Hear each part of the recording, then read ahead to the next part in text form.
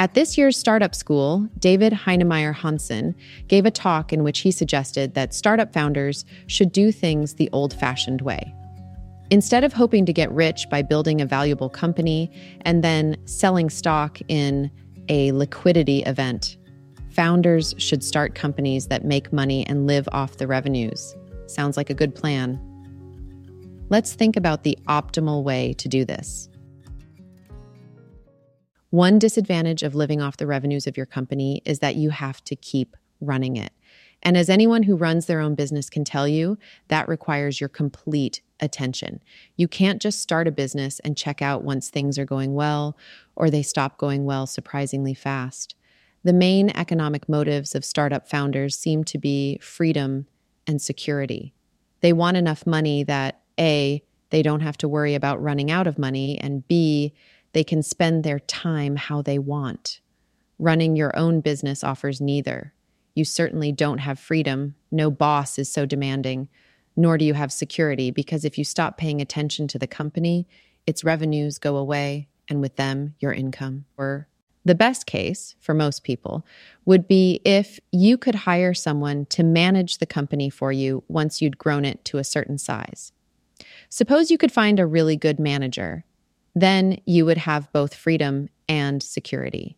You could pay as little attention to the business as you wanted, knowing that your manager would keep things running smoothly. And that being so, revenues would continue to flow in, so you'd have security as well. There will, of course, be some founders who wouldn't like that idea, the ones who like running their company so much that there's nothing else they'd rather do. But this group must be small. The way you succeed in most businesses is to be fanatically attentive to customers' needs. What are the odds that your own desires would coincide exactly with the demands of this powerful external force? Sure, running your own company can be fairly interesting. ViaWeb was more interesting than any job I'd had before. And since I made much more money from it, it offered the highest ratio of income to boringness of anything I'd done by orders of magnitude. But was it the most interesting work I could imagine doing? No.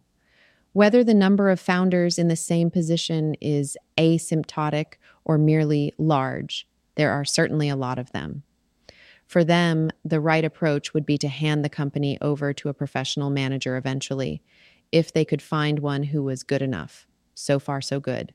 But what if your manager was hit by a bus? What you really want is a management company to run your company for you. Then you don't depend on any one person. If you own rental property, there are companies you can hire to manage it for you. Some will do everything from finding tenants to fixing leaks. Of course, running companies is a lot more complicated than managing rental property. But let's suppose there were management companies that could do it for you. They'd charge a lot, but wouldn't it be worth it?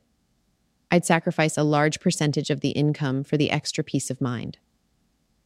I realize what I'm describing already sounds too good to be true, but I can think of a way to make it even more attractive.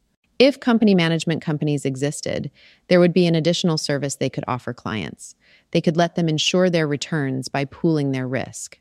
After all, even a perfect manager can't save a company when, as sometimes happens, its whole market dies, just as property managers can't save you from the building burning down.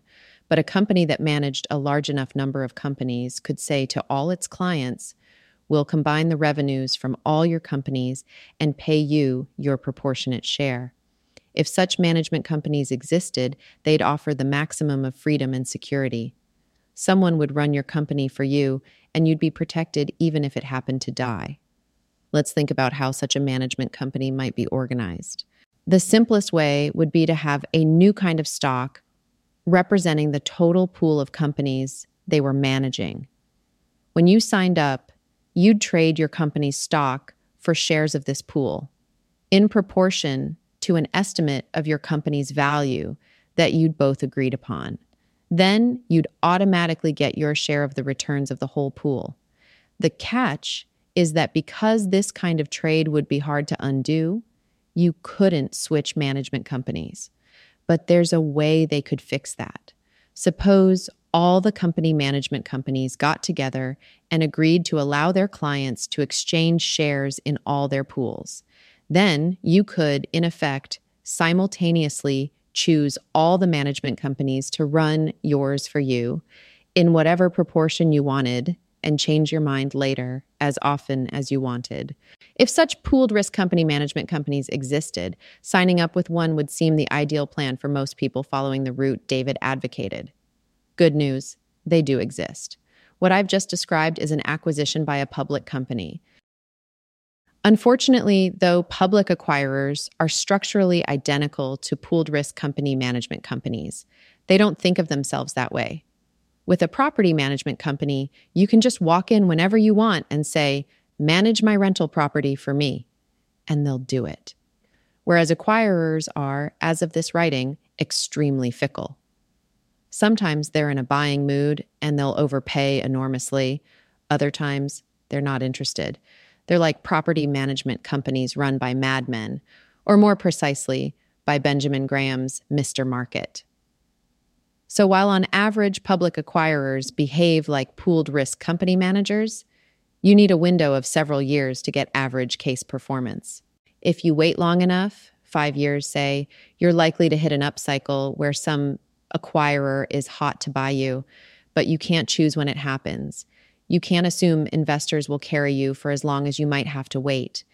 Your company has to make money. Opinions are divided about how early to focus on that. Joe Kraus says you should try charging customers right away. And yet, some of the most successful startups, including Google, ignored revenue at first and concentrated exclusively on development.